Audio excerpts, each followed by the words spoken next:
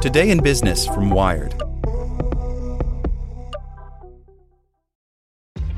This episode is brought to you by ShipStation. You know, some things take a lot of work, like sending little robots to far-off distant planets. And just as that's challenging, so too is running a successful e-commerce business, especially when there's so much to do. So I want to introduce you all to ShipStation.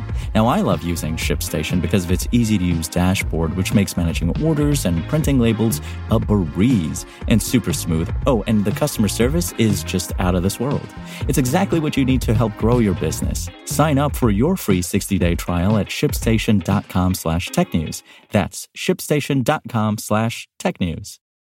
Want to learn how you can make smarter decisions with your money? Well, I've got the podcast for you.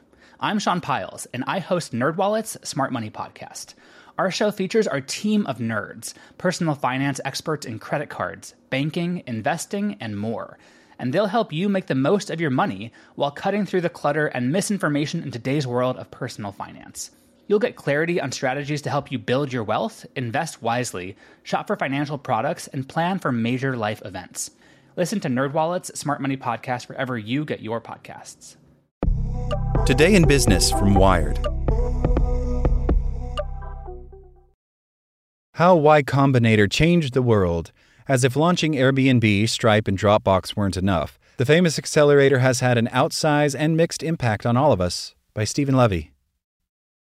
This month, a successful entertainment business newsletter written by an influential reporter joined forces with publishing legend Janice Min to form a news startup. Buried in the story was a fascinating detail. The co-founders had signed up to go through the 3-month Y Combinator accelerator program. If you haven't been paying attention, this news might have startled you. Why would a magazine diva join a horde of hoodied nerds, giving up 7% of her company for the $125,000 stake that YC offers its startups? But after almost 17 years and 3,200 companies, Y Combinator has evolved into something far beyond a boot camp for tech bros. In its most recent batch, YC selected 401 companies out of a pool of more than 16,000 applicants to receive its imprimatur, along with coaching from veteran founders on building products, formulating business plans, and raising funds. On August 31st and September 1st, 377 of them pitched their companies, remotely of course, to the investment community in the semi-annual ritual called Demo Day. Each company's founders had 1 minute to explain themselves, just enough time to plant a seed in a potential funder's mind. Their ideas reflected YC's implicit view that for every problem in the world, there's a startup solution, though some solutions may sound familiar. There was a ghost kitchen in the Philippines, a Stripe for former Soviet Union countries, a Vanguard for India. One founder promised to boost the income of dental practices by using deep learning to identify cavities. Another founder claimed, "We're building a better search engine than Google." At the end of each 60-second pitch came a Spartacus-like battle cry with the company name. We are WhaleSync. We are StrivePay. We are Yamachi Biotechnology. There is no sure thing when it comes to starting a business, and indeed most fail. But inclusion in the Y Combinator program is definitely a thing. YC has launched companies whose total valuation tops $400 billion. Its alumni include such luminaries as Dropbox, Airbnb, Stripe, Coinbase, and DoorDash. There are other names you might recognize: Substack, Instacart, Scribd, OpenSea. In most cases, the companies entered the program with a valuation of zero, but many YC founders have more lucrative options and understand that what might look like a bad deal on paper is actually a bargain.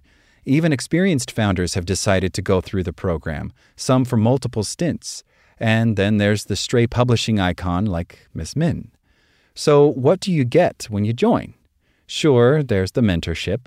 YC has also vastly simplified tasks that used to take weeks, incorporating, trademarking, getting web services up, and above all, connecting with the right investors. A lot of it through software, of course. We're sort of like CRISPR for startups, says Jeff Ralston, YC's president since 2019.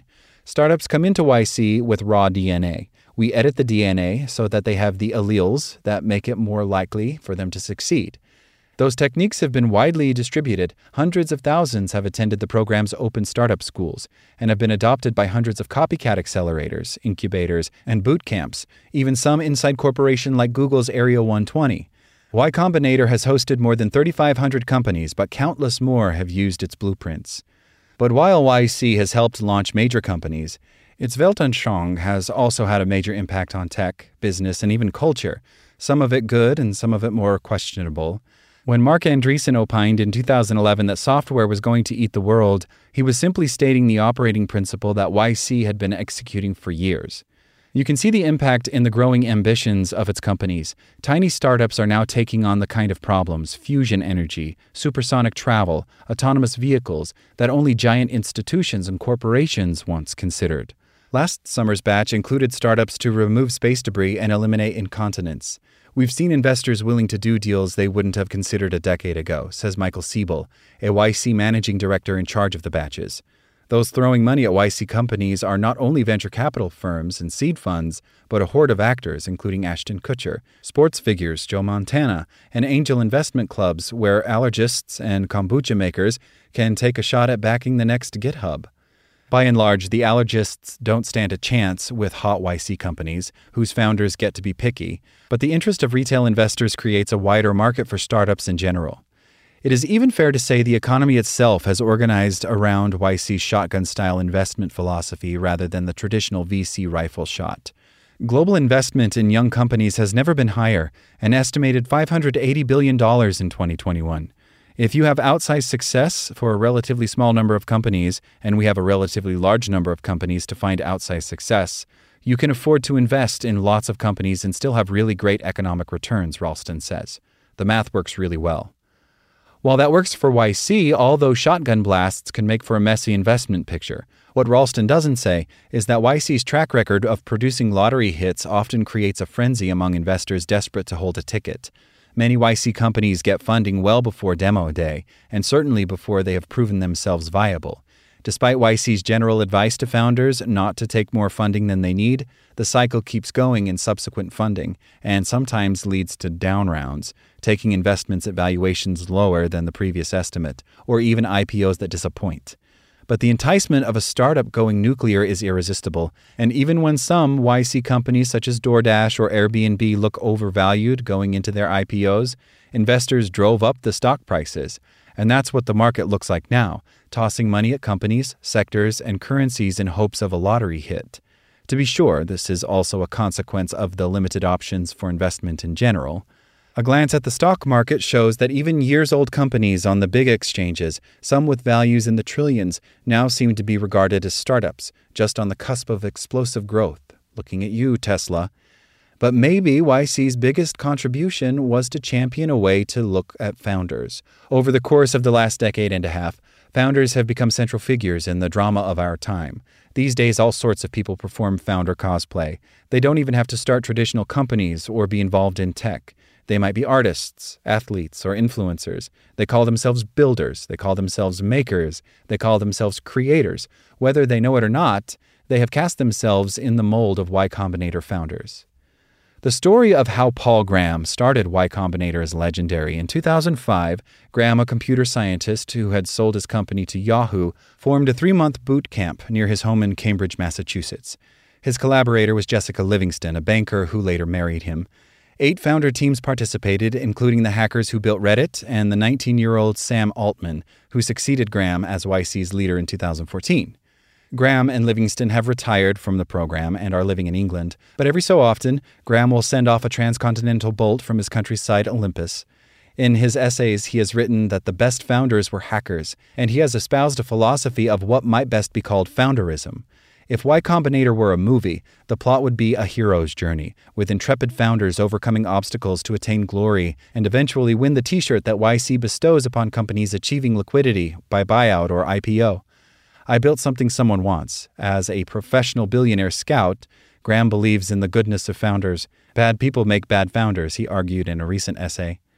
Under the laws of founderism, the sheer audacity of ambition makes the craziest plans the most valuable. The long shot that can pay off big. The YC company that Graham gushes about the most is Airbnb, whose business plan was actually insane. It hinged on people renting their couches to out-of-towners visiting conferences. It wasn't the idea, but the energy and creativity of the founders that made Graham fall in love with them. The opposite holds as well. Even an apparently pedestrian concept can be twisted into a plan to take over the world. Stripe, for example, originally sought to help fellow startups streamline payments. That was just an on-ramp to its current ambition of being the essential toolkit for all businesses on the internet.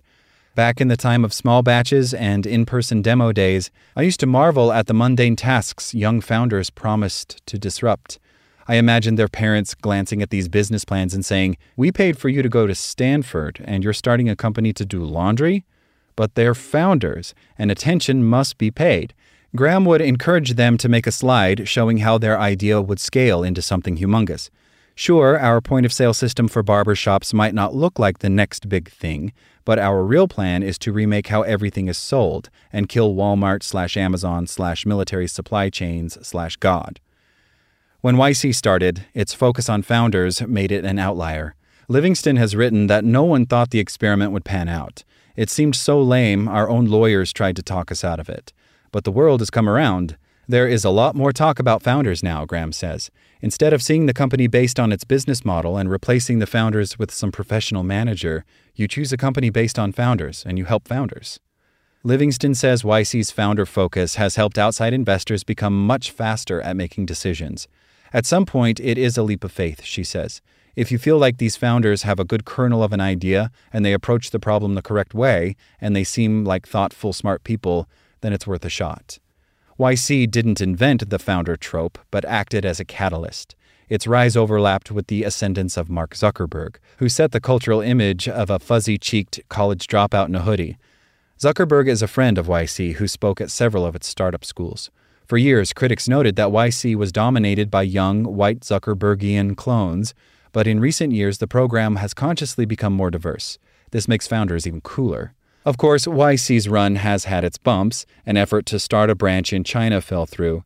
The clubbiness of the Y Combinator community has helped fuel a culture war, where those cosseted founders and their enablers, entrepreneurs, investors, and tech cheerleaders in general, see themselves as victims of envious criticism from the press and policymakers. And YC had its own mini Theranos experience when a company called uBiome promised improved diagnostics by testing poop. The FBI raided the firm, charging that the testing was unnecessary and the billing fraudulent. When I asked Ralston and Siebel about it, they told me the outcome was unfortunate and that uBiome had been banned from the YC community, but they didn't believe the incident compelled a change in practices. Indeed, YC doesn't see its role as vetting the science or monitoring the business practices of the companies it funds. The partners aren't necessarily betting on a business model. They're just putting a few chips on the founders, some of whom might have come up with their ideas just days or even hours before interviewing. Meanwhile, YC has itself become a giant business. Ralston won't say how profitable, but holding onto a slice of $400 billion in valuation with a steady flow of potential decacorns enrolled every year shows why it's a sure thing to toss $125,000 to hundreds of crazy startups every year. And soon, even more. Jeff Ralston recently remarked that future batches of YC may well include more than 1,000 companies.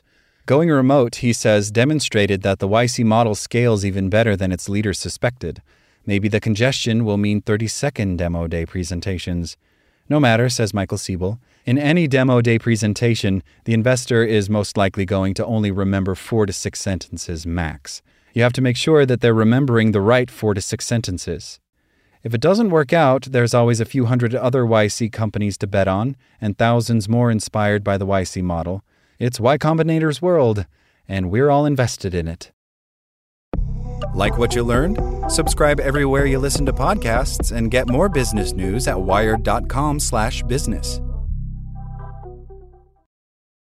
Want to learn how you can make smarter decisions with your money? Well, I've got the podcast for you. I'm Sean Piles, and I host NerdWallet's Smart Money Podcast. Our show features our team of nerds, personal finance experts in credit cards, banking, investing, and more. And they'll help you make the most of your money while cutting through the clutter and misinformation in today's world of personal finance.